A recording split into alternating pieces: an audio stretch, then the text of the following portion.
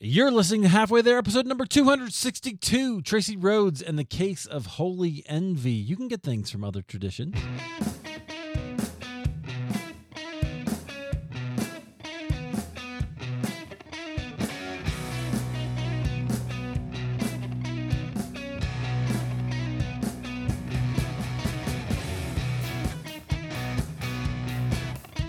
Well, hey friends, welcome back to Halfway There. This is the show where we have honest conversations with ordinary Christians about today's Christian experience. I am so glad that you are here. Definitely, this is going to be a great conversation today. We're going to have a conversation, and I'm excited. I know we're going to talk a lot about the church. I've been reflecting a little bit lately on this quote. My first class back at seminary, when I went back to Denver Seminary, Dr. Scott Winnig, I was in a class with him, and he said, you can criticize the church. There's a lot to criticize, but first you have to love her. And for some reason, that comes up as maybe appropriate for this conversation that we're going to have today. Our guest, she's an author and Bible teacher, Traci Rhoades. Traci, welcome to Halfway There. Thank you for having me. Yeah, look forward to it. I'm glad to make the connection. You're kind of a Twitter boss, right? You're on Twitter and you're tweeting all the time. That's where we found each other. It's a lot to say you're a writer and a Bible teacher, but what does that mean? Tell us a little more about you. Sure. I say I've been writing since second grade. I have a story that my mom was wise enough to save. Remember that spelling paper that you used to have that had the really big, blue and red lines. So my story's on that. Yep. And I now have it framed in my office, and I'm also good friends on social media with my second grade teacher. So cool to see it all come full circle. I've told her that I do have that framed picture still of a story. That's cool. But then, wrote off and on personally, throughout the years, and my career out of college was in marketing, public relations. So I did some more formal journalist type writing. And in 2014, I found myself with a little daughter. We had a little girl at that point, and I was not working full time outside of the home. And so I thought, I'd been writing some for my local church for the women's ministry there. I thought I would try to do this thing called blogging. Barely knew what it was. It was nothing that I had personally been reading much. I just knew that it was out there. And so I started doing my research, found some blogs right off who are actually still such influential people to me today. They've since written books, started me down the winding path that I took online, and started my blog, Traces of Faith. And right away, I started finding that I wrote more and more about church. And as I was finding these different bloggers and reading different books that they introduced me to, and then reading their books, I started learning about church traditions and spiritual practices that were brand new to me. I had grown up Southern Baptist, very small town, conservative environment. And I knew of some other denominations. There was a Methodist church up the road from me. My best friend in high school was Catholic, but had never really explored what that meant. Probably in my mind at that point, if you had asked me, I would have thought I would always be Southern Baptist. Had a wonderful church experience.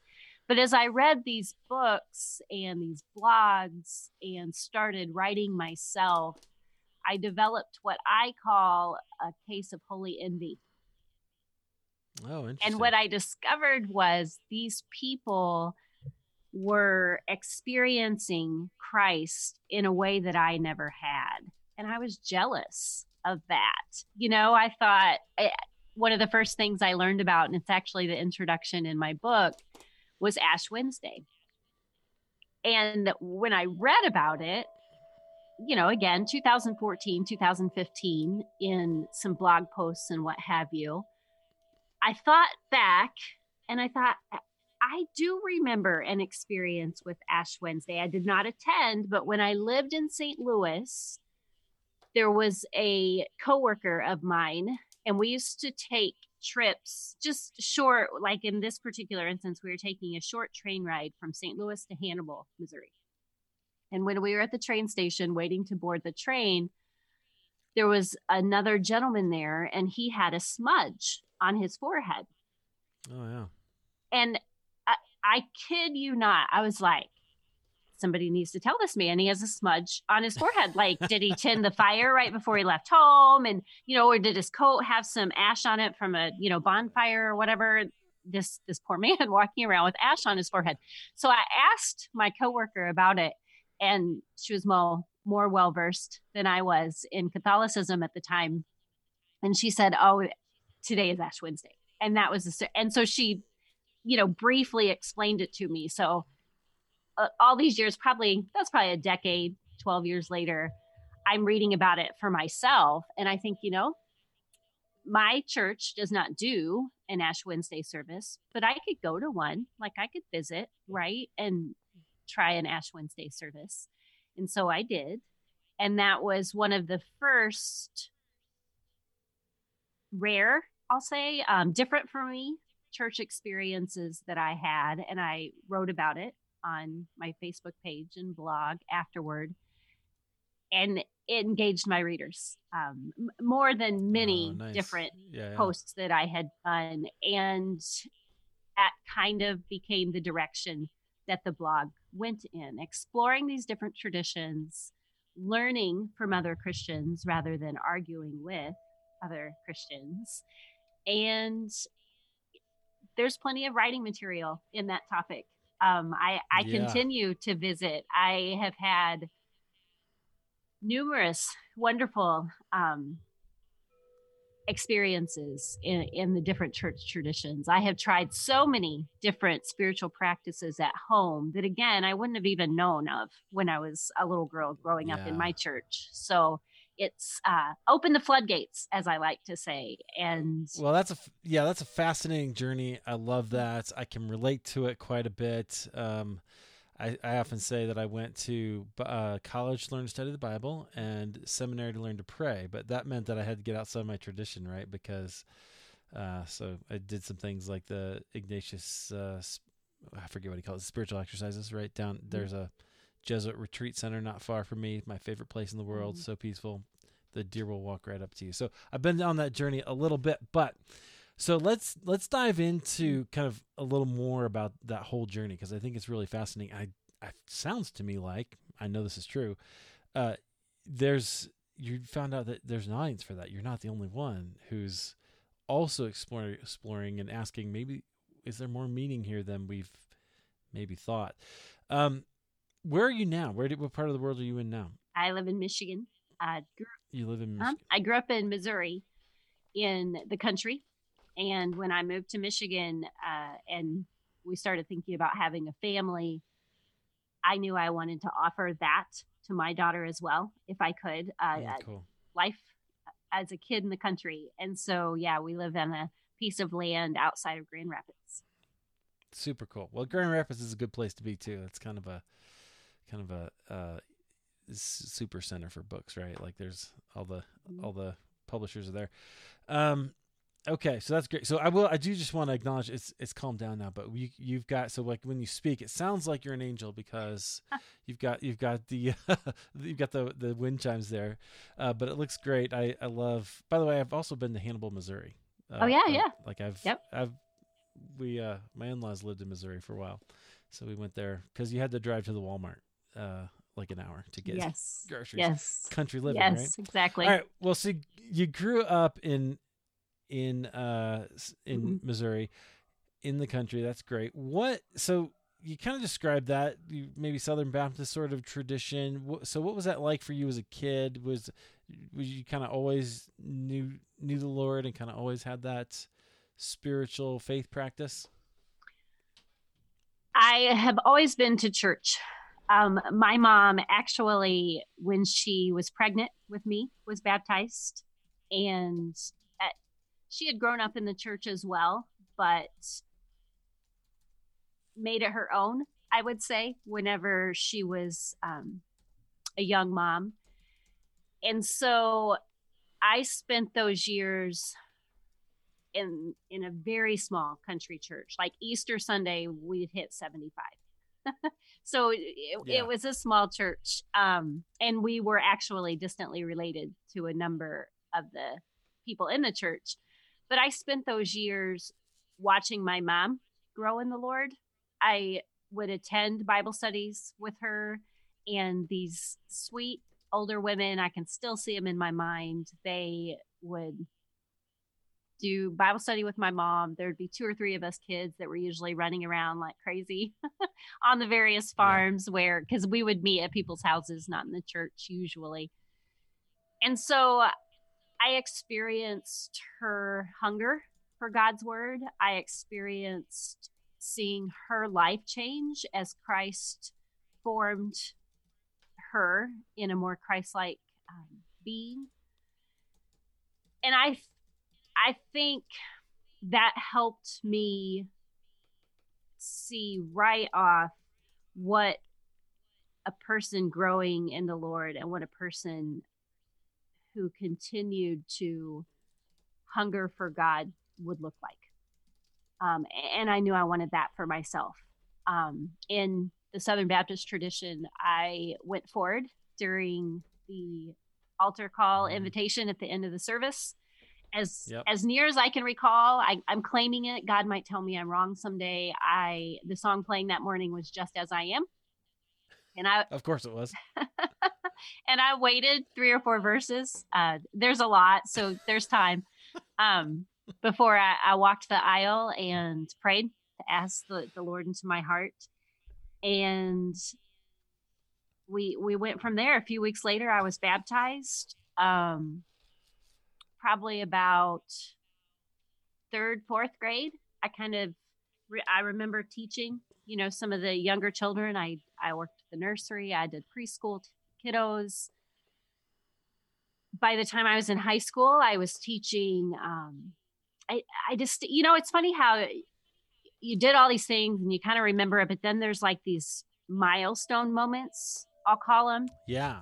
I remember teaching third and fourth graders at the church we attended when I was in high school. It was no longer the church in the country. My book walks through that. This was the church in town, as I call it. It was a First Baptist church. And the story that morning was Moses and the burning bush. And so whenever the kids came in, I had a little sign by the door that said, "Take your shoes off. You're standing on holy ground." And that was, that created quite a stir, oh my gosh, my feet are gonna, I don't want to take my shoes, all these things. But still to this day, I teach our children at church now as well. And I think anytime you can make the story tangible, anything that you can do that rocks it a little bit is how they will then remember those stories and kind of take ownership of them for themselves. So was somehow or another doing that even at a young age, and continue to love teaching the Bible, reading it. A whole nother. Yeah, it sounds like you always right, hold on the level, right? So it sounds like you had this sort of idea, that sort of tactile kind of tactical way of thinking about scripture, as long as you can remember. Yes, scripture, and I would say that has since moved into worship. It has, and I think that's one of the things I was so envious about whenever I started looking at these other church traditions and reading about them. You look at the Catholic tradition and there's always candles, right? Like, I hardly know what those candles are for, but there are always candles to light. When you walk in, you dip your hands in the holy water and cross yourself. So you're using both your touch and you're using, hand movement as well. You Mm-hmm. go to the Orthodox church and you can smell the incense. And so, yeah, there are times that I've also thought through and written about, do we use our five senses in worship, in church, Right. in Bible study, etc.? Do we need to? Is there a benefit to doing that? Certainly things I've explored. Absolutely. Yeah, which is really interesting. So was your tradition like mine as a kid where you didn't really do a lot of that? Because we didn't. Like it maybe a little, but we always thought, "Oh, that's, that's kind of rote, right?" Or kind of like, Yep. "Oh, it's just an action. It doesn't really have any meaning," which is totally wrong. And in my mind, I will even go so far as to say it was too Catholic. Anything Yeah, sure. that spoke of being Catholic was, I still push back against it. Sometimes I'm so amazed. Um, I share my articles and different things on Pinterest. I had no idea that you went to Pinterest for anything but recipes, but you do. People Right. will go there a lot and find articles on certain topics. And I was trying to find different pages where I might share my articles one day and came across this page that was called Christian Blog Posts. I don't remember the exact name of it, but something like that, Christian bloggers. And there was a note underneath the title that said, please no Catholic posts. Wow. And I was like, that's still our world. Like, I just last night came across another individual that thought they should share that that opinion. Yeah. And that's so much of the work I do, is looking beyond how we're different, and maybe how our theologies are different, and we could focus on that all day, and people do, and that gets really ugly sometimes. And what Indeed. I am constantly trying to do is find our common ground, and find how I can teach you and you can teach me something about our faith that will make it deeper and richer. And you cannot count out Catholicism if you're going on that journey. They have some 100%. things very right. Yeah. Right. Yeah, but for me it was, I found like people like John of the Cross, right? Mm-hmm. Teresa of Avila. Mm-hmm. Um, some of those people, and obviously I mentioned earlier Ignatius, right? Like that, like that.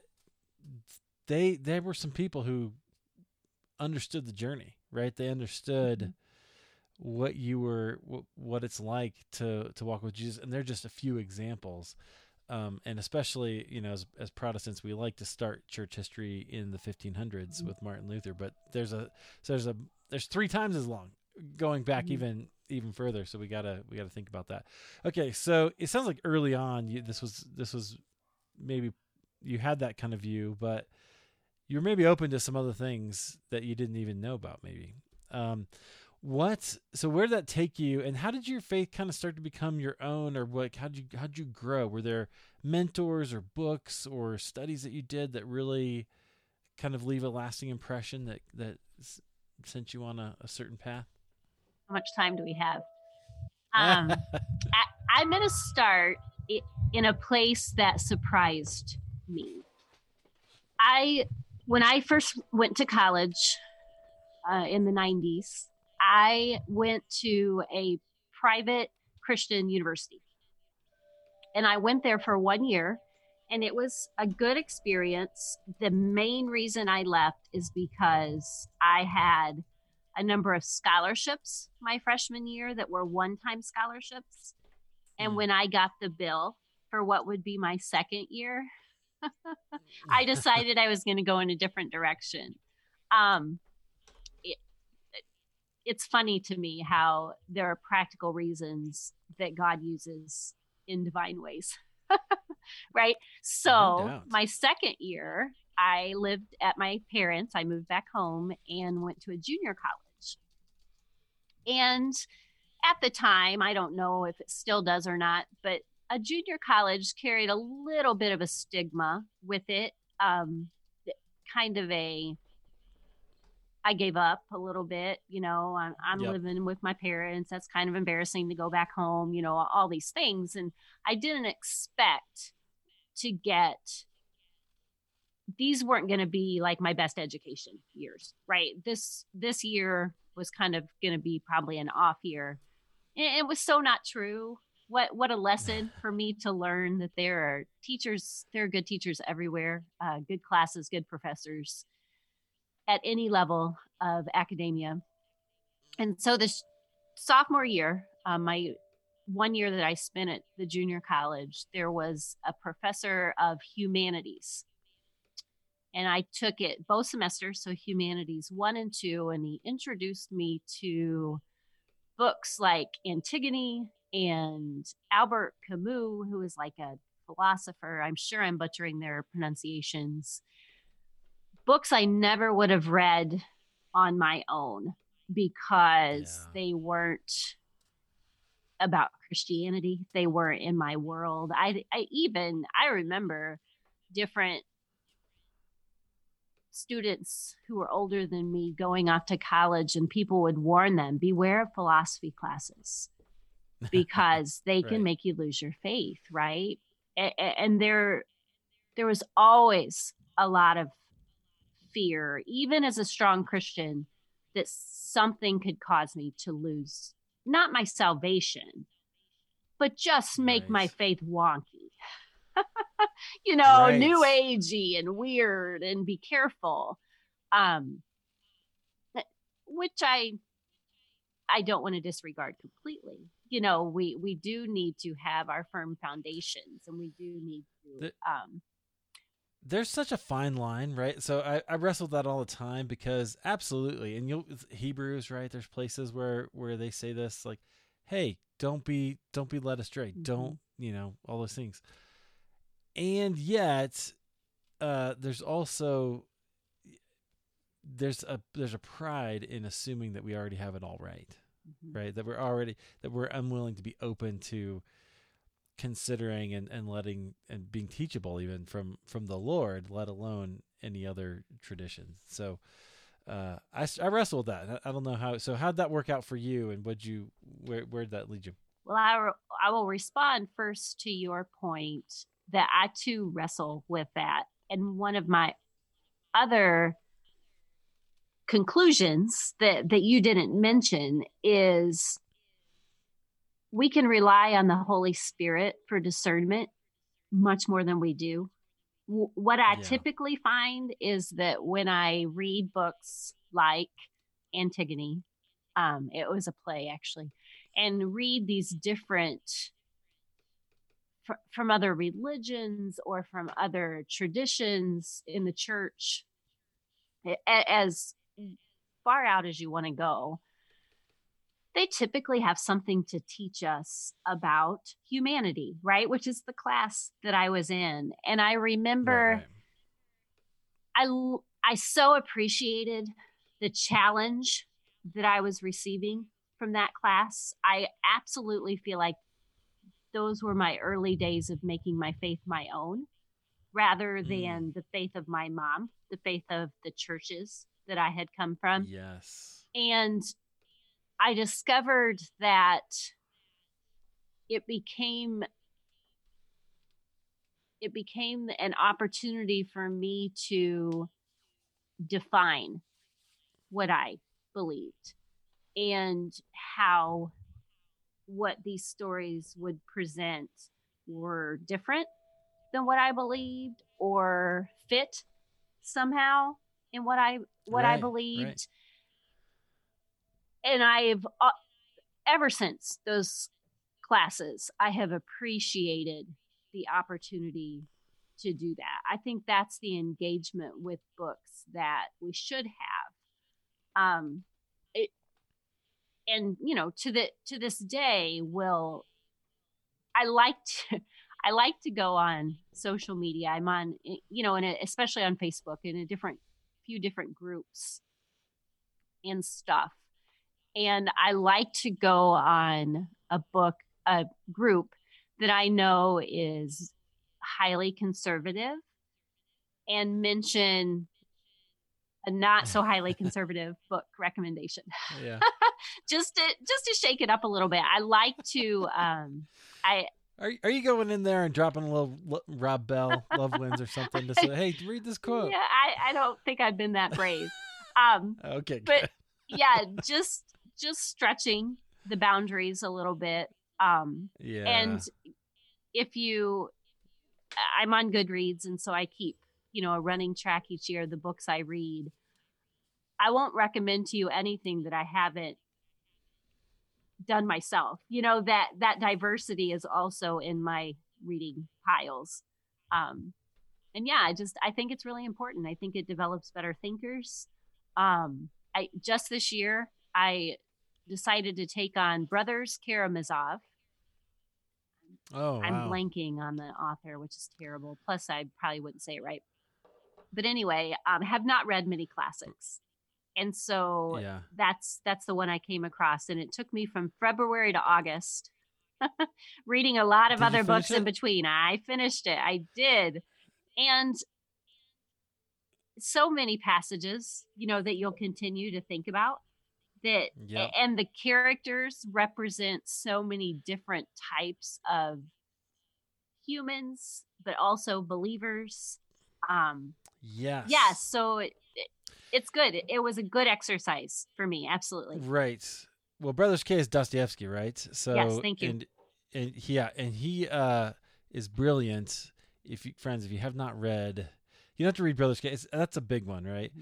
But I read. Now I'm gonna blank on it. His other one that was really good. The other one guilt that my friend recommended to me, who likes this author a lot, is The Idiot. Oh, interesting. I haven't read it. The other one is Crime and Punishment, and that is a brilliant reflection on what does it mean to like have guilt and to get away with things. Is amazing. So anyway, Dostoevsky is really great. I love that. Okay, so that's fascinating that you do that. Friends, you should read Crime and Punishment if you haven't, or if you're brave like Traci, tackle Brothers K. That's good. Okay, so but what you took from that is like, hey, there's a lot to reflect on, right? And to kind of move forward with, which is, I think, an interesting spiritual discipline to think about reading, particularly classics, but other things as well. For instance, one reason I read Harry Potter is because some Christian leaders were telling me not to, right? But I found a lot of value in that. So I can relate to that. So where'd you go from there? Like you're in this humanities class. I love that didn't, even though you were afraid, or the prevailing idea at the time was like, oh, be afraid of the philosophers. You studied it and you came out like, oh, I'm going to make my faith my own that way. So where did you go from there, and what happened after that? My junior and senior year, I spent in Springfield, Missouri, and attended and graduated from Missouri State University, and still stayed on a very conservative track. Attended the Baptist Student Union a little bit, was super active in my college class at church, met and was shepherded by one of my favorite pastors to this day, really just a legend, Dr.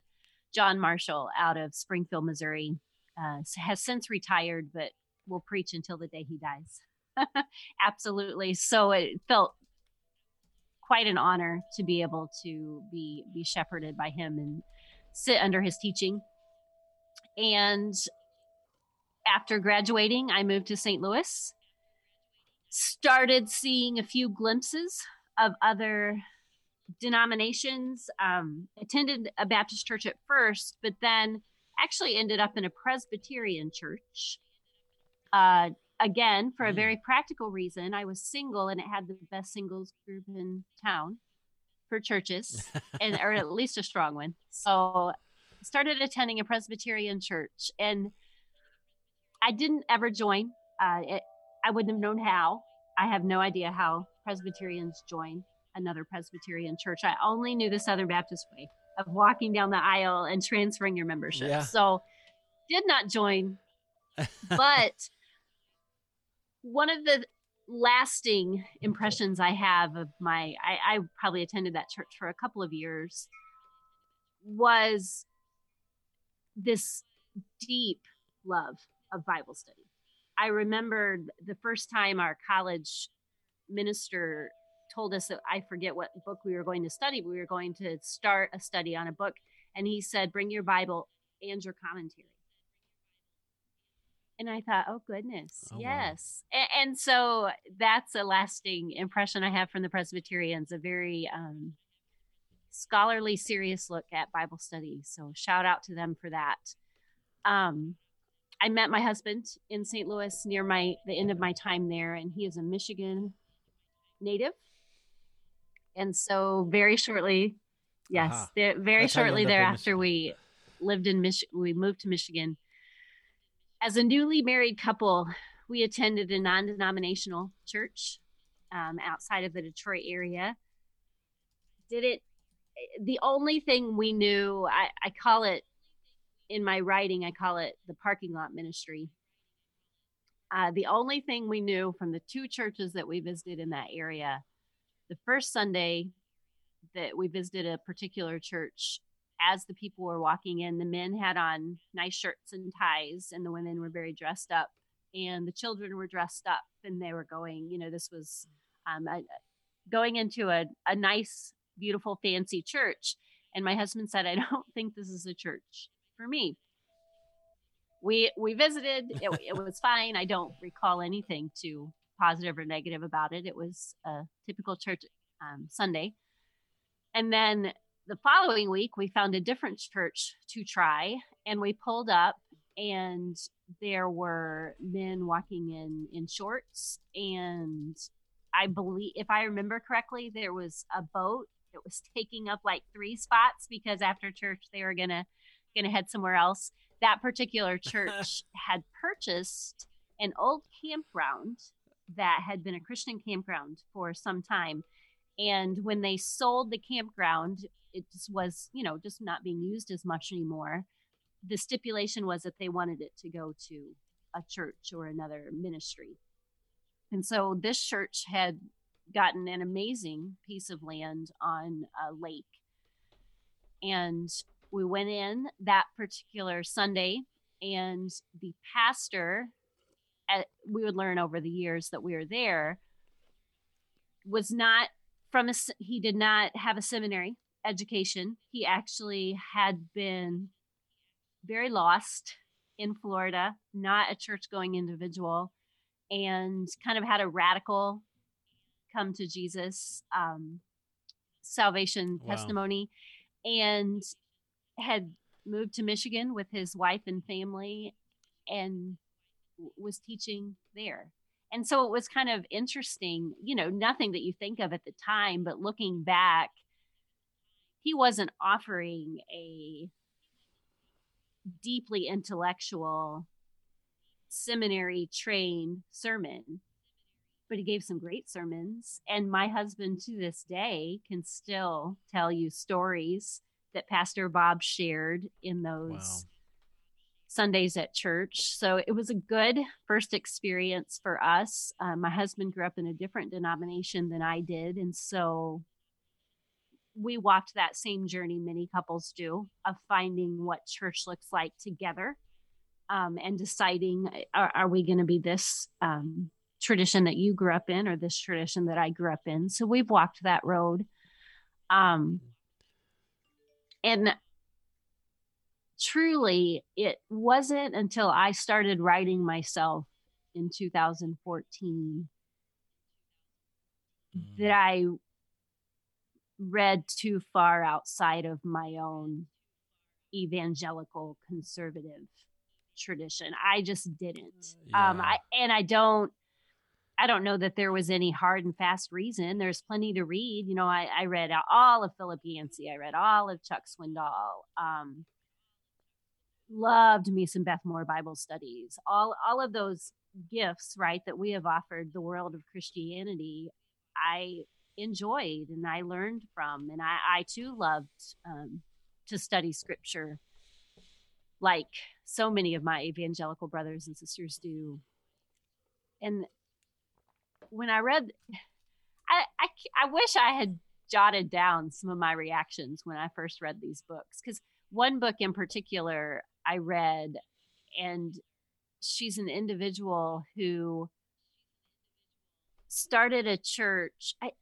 I'm not going to remember the name of her denomination, but she started a church among the homeless in Los Angeles, San Francisco. Gosh, I want to say outside of Los Angeles. And the way that she talked about inviting people to church and the things that they would do in church, they were like nothing I had ever experienced. And then I found a gentleman by the name of Scott Cairns, and he is a professor, lives out in Washington, and grew up Baptist and is now Greek Orthodox. And early on read a book by Scott called Short Trip to the Edge. And it's about pilgrimages that he takes to Mount Athos, which is a holy mountain monastery there within the Greek Orthodox tradition. All of it just blew my mind. There's no other way to say it. Well, how did it shape you? Like, how did that kind of change how you were thinking or it made my faith wider? Absolutely. And I didn't realize how much wider would take me deeper. I think of that song often, deep and wide, right? Like, I look back on that and I'm like, what theological truths were we learning in Deep and Wide? Because we sure did sing it a lot in Vacation Bible School, right? But that's what happened to my faith. I was finding Christ-like qualities and spiritual fruit in all of these situations that mostly were brand new to me. A few maybe I would have been afraid of, but mostly it was just new.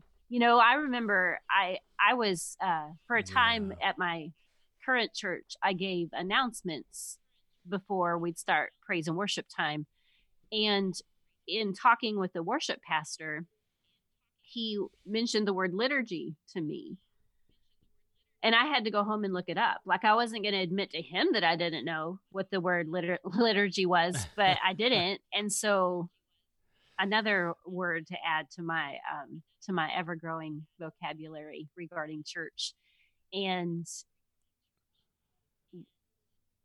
what does liturgy mean? Can an evangelical church have liturgy? Is liturgy only for what you'd call high church? All of it just starts these trails. Right. Well, they've got one. They just don't want to admit it. Right. That's all. The same with rote, as you mentioned earlier. We sure do have our rote praise and worship songs, but yeah. 100%. Yeah. Fascinating. We just feel better about than we do the others. Interesting. Okay. So I think that's super fascinating. So what you said there is that blew my mind. Going wider took you deeper, right? Isn't that astounding? I think we have a whole education system from Sunday school all the way through doctoral studies that are predicated on the opposite idea. That if you just stay in our one little tradition, that it will be all good. And maybe that's not true. And you certainly found that to be different anyway. I'll put it that way. I won't go further than that, but different in your experience. So, okay. So you started studying these traditions. I actually want to dive into that a little bit, but before I do, I want to know, like, so was it a dark night of the soul for you at all? Like, did you have to grieve some things, or did you have maybe another dark night of the soul that kind of helped shape you as well? Out of respect for those who have had traumatic dark nights of the soul. Hmm. I would say, I use the word in my book, I would say my faith has been somewhat idyllic. It has not been perfect. I was a product of a church split when I was in high school. If I have my math correctly off the top of my head, in 9 years, the country church I attended went through 4 pastors, and they were getting ready to have their 5th come in. And my mom said, that's enough. We need a little more stability. And so the church in town, the First Baptist Church, had a pastor who had been there for like 25 years. So we went from one extreme to the other.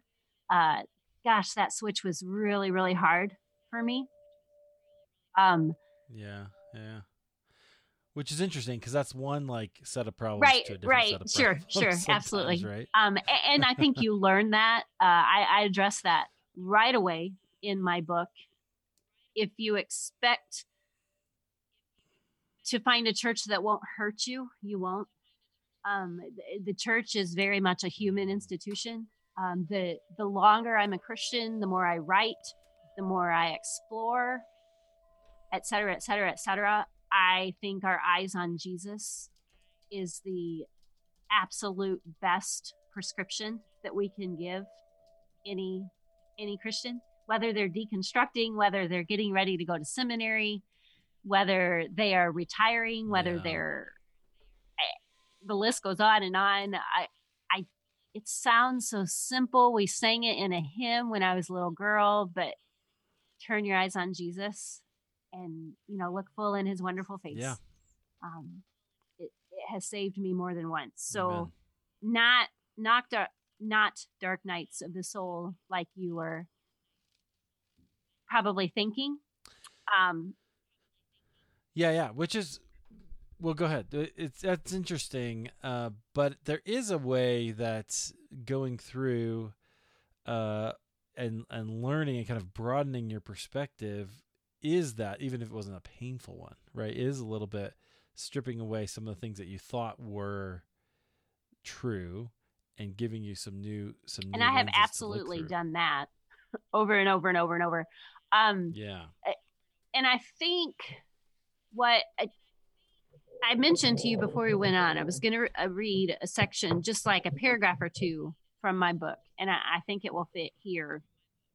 It is pretty early on in the book. I talk about what I referred to earlier, a time when we left the country church and we became members at the church in town. And there was a woman who, after you join the church at this particular First Baptist in town, you would stand down front, and after church, everyone would come and shake your hand and welcome you to church and introduce their family to you, so you could kind of start getting to know people in the church. And she came down, and she had spent, she was maybe 4 or 5 years older than me. She had spent some time in both of the churches, both the country church we were leaving and now the church that we are moving to. And, well, I'll read it from here. One woman who had attended Mount Pleasant sporadically in her younger years approached me toward the end of the receiving line. I guess she thought she knew my situation. With a sense of bewilderment, she asked, "Why are you crying? This should be an exciting day to join our church and start a new chapter." She would be the first of many to tell me I took this church thing a bit too seriously. I have a difficult time criticizing the church, even when it's deserved. Does God give some people an extra dose of love for the church? And if so, what are we supposed to do with that? These are musings I continue to live into. So when you ask me questions about the dark night of the soul, and when you ask me questions about deconstruction, right? That's a lot of what you're asking. And that's certainly the phrase that is commonly used today. Partly my lens, partly my love for the church. And I mean, I'll be the first to make suggestions about how we could make our church experiences better.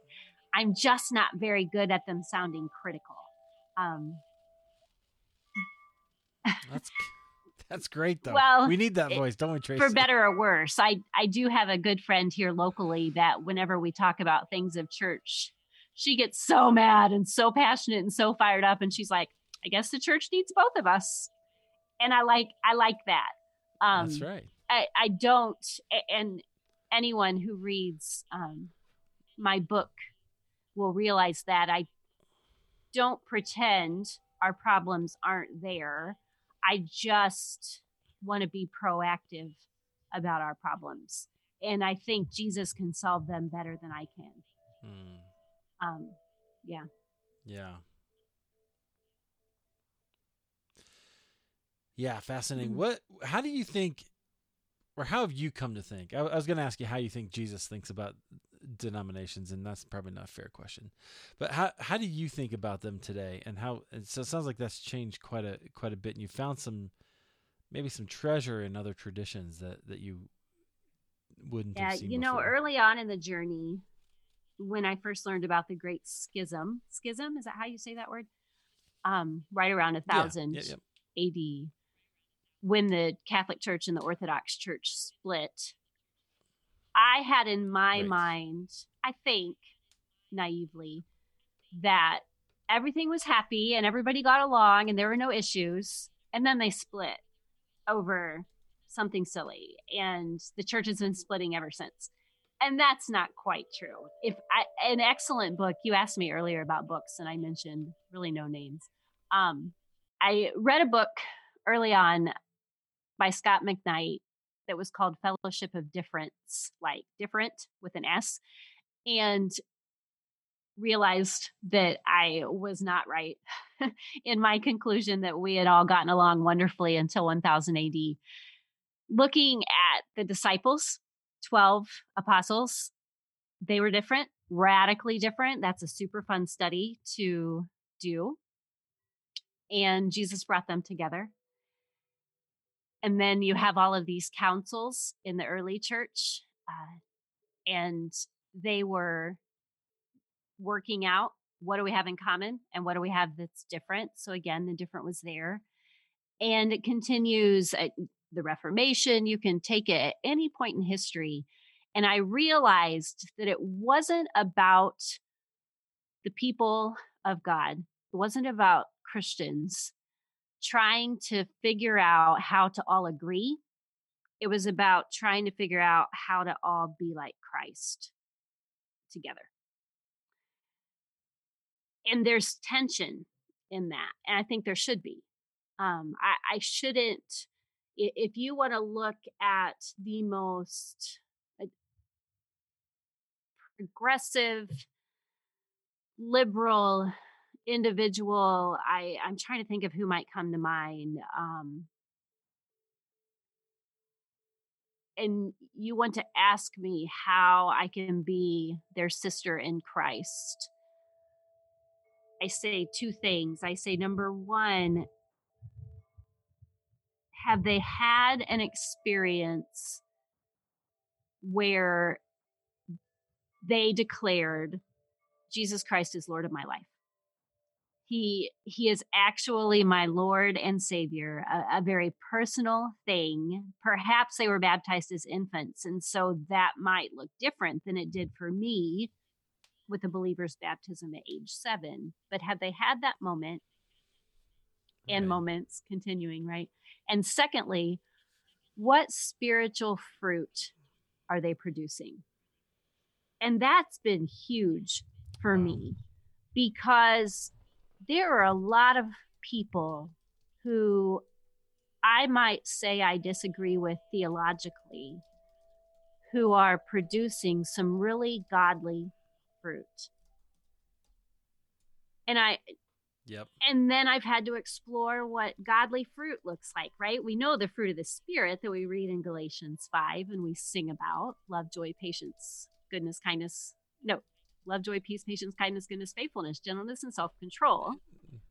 But there's other fruit that ministries, there's those who teach us to fall more and more in love with the Bible, there's endless amounts of godly fruit that can be produced. And so I continue to push and press into that. And boy, there's a lot of people that have different theological opinions who are doing those two, who call Jesus Lord and who produce spiritual fruit. 100%. Yeah, and that's, I think, the key, right? To understand is where's the fruit and what's it producing? And some of the problems right now we're seeing in evangelicalism is some of the fruit's bad, right? Like we're seeing a lot of even bad among stuff. our little clan. Yeah. Right. And it works on both sides of the deconstruction idea, right? There's lots of that. And so absolutely, I think that's the right way to do that. So it's so fascinating to me. Even, you mentioned all those historical things, like, yes, even the councils, we like to look at those, particularly as Protestants, and go, hey, they made a statement and that's what we believe, and then that's good. But that didn't come about because everybody was all like buddy, right? It was because they were fighting about it, and they decided, all right, let's go figure out what this means. And so we even see it in Acts 15, right? Like where the church gets together, the first council, and they're like, should people have to be circumcised, or what should we tell them not to do? That was a big deal, and some people left that meeting mad, right? Yeah, Like we should just know that that's how it is, because we're human beings. And I think, like you said earlier, the Holy Spirit can lead us, right? And we have to trust that as well, and then love one another in the midst of all of it. And it's not always easy, but it is the right thing to do. That's fascinating. Okay, so we've mentioned your book, but I don't think we've mentioned the title. And so the book is called "Not All Who Wander Spiritually Are Lost," which is a really nice Tolkien reference, a story of church. So why did you write that? Like, what were you hoping to kind of give to your readers through that book? One of the audiences that I had in mind whenever I wrote the book, probably my primary audience, was individuals like me who had grown up evangelical, and that wasn't enough for them anymore. And that could be because their experience sucked and they were extremely hurt. I have great respect and sympathy for those who are deconstructing, even if that wasn't my exact experience, because church shouldn't hurt. Like Jesus, he'll convict you all day long, and the Holy Spirit will certainly do some mighty work, but he's not out there punching us. He's not, he's so much more loving than what the church has been across the board. And so I thought about them as I wrote, and I wanted to celebrate the tradition that we had come from, because I have really fun and good memories of church potlucks and vacation Bible schools and Bible drills, and pastors who were so influential in my life, teachers who really helped me begin this process of blowing the doors wide open. But then I incorporated 16 other stories, because my evangelical story about church is not the only one by any means. And so within the book, there's a story about a pastor's daughter who used to bake the communion bread and then get to eat the leftovers on Sunday night. There is a story about a woman whose mom did not take her to church, and so she would catch rides with anyone she could. And as a result, went to like 8 different church traditions throughout her childhood, because it was whoever had a ride for her at the time. There's an individual who was very hurt by the church, and when he left his position as worship pastor and then left the church altogether, nobody reached out, and we explore that. an individual who grew up Seventh-day Adventist and had family members who would not attend her graduation because it was on the Sabbath. And wow. what that, this great big wider picture of church. And as I am discovering it, my readers are discovering it too, through these different stories and through my different church visits and et cetera, et cetera. And so that audience was in mind. I also try hard to write for a Catholic audience. My publisher is the Episcopalian publishing arm of the church, of the Episcopalian Church. And so I kept them in mind too, because as I express my interest in the Book of Common Prayer, which is amazing, and I haven't even tapped into it at all, hardly. And the rigid, not rigid, that sounds like a negative term, the highly organized liturgy that you find in a Catholic Mass. I hope that I can also create a desire for them to try out a Beth Moore Bible study and maybe sing a praise and worship song in the midst of their Catholic liturgy service. I want it to go both ways. I want, and that's so much of the work I do on Twitter. I'm on the other social media outlets as well, Instagram and Facebook. Yeah. I want a two-way conversation about my experience in the church and those like me and other people's experience in the church who is very different than mine. And I want to get to know one another. Yeah, I think there's value in each of the traditions, and if we would learn to appreciate it, I think you're right. I've never heard it put that way, but maybe we go wider in order to go deeper. I'll put a link to this as well. Richard Foster had something about that, right? Streams of living water, I think he called it, right? Which is certainly in that vein as well. Love that. All right, Traci, thanks for sharing some of your story. I think that's super fascinating. There's so much to explore within the traditions, and sounds like that shaped you a lot. People can find you. You mentioned your blog, tracesoffaith.com. Is there anything you want to leave us with?